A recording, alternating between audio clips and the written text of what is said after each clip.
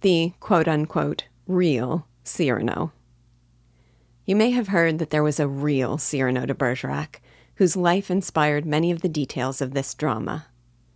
I say real in quotes because whatever historic details might align with the plot of our play, and I will confess I was startled to learn how many there are, I would still assert that the souls of our play and our protagonist were wholly brought to being by Rostand.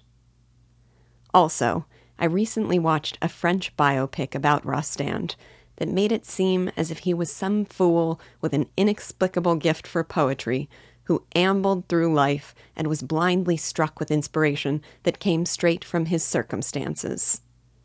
The character of Cyrano is an immortal and masterful creation, and I want no credit taken from the mind of the man who made him.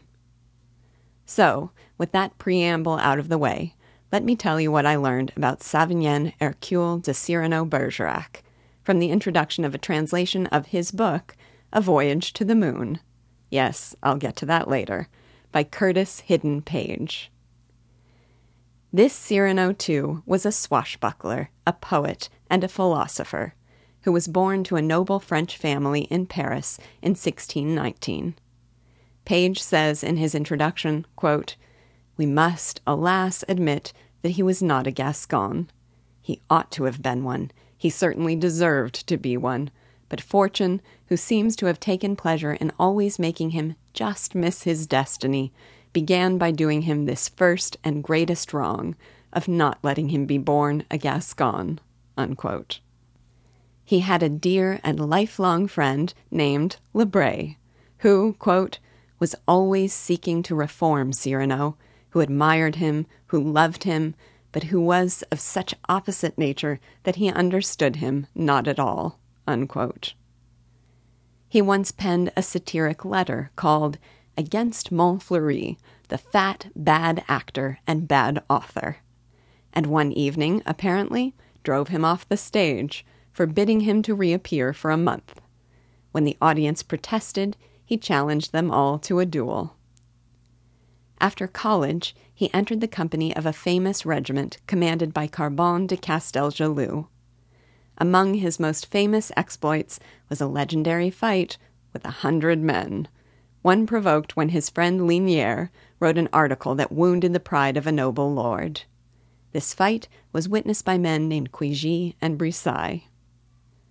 He was a writer who penned love letters, poetry, comedic plays, and a fantastical work of science fiction called The Voyage to the Moon. At the end of his life, he was compelled to accept the patronage of a duke to survive. And, Page says, the nose, too, is authentic. All his portraits depict a man with, quote, a large, generous, well-shaped nose, hooked rather than retroussé, and planted squarely in the symmetrical middle of the face.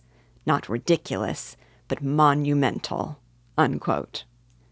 According to legend, this nose was the subject of many duels, and brought about the deaths of more than 10 men. In his Voyage to the Moon, Cyrano wrote of the nose, Page says, as the index of valor, intelligence, and all high qualities. There is a last parallel that I cannot share without spoilers, but I'll try to remember to mention it later. Fascinating, isn't it, how many of the details are true to life? But note what is missing. First, Cyrano playing Romeo for his rival, which is the very essence of the story in our play. And second, the true and pure soul of Rostand's Cyrano. Just as Cyrano could see beyond a simple kiss to its ideal realization and its metaphysical meaning, Rostand did the same for the life of this man.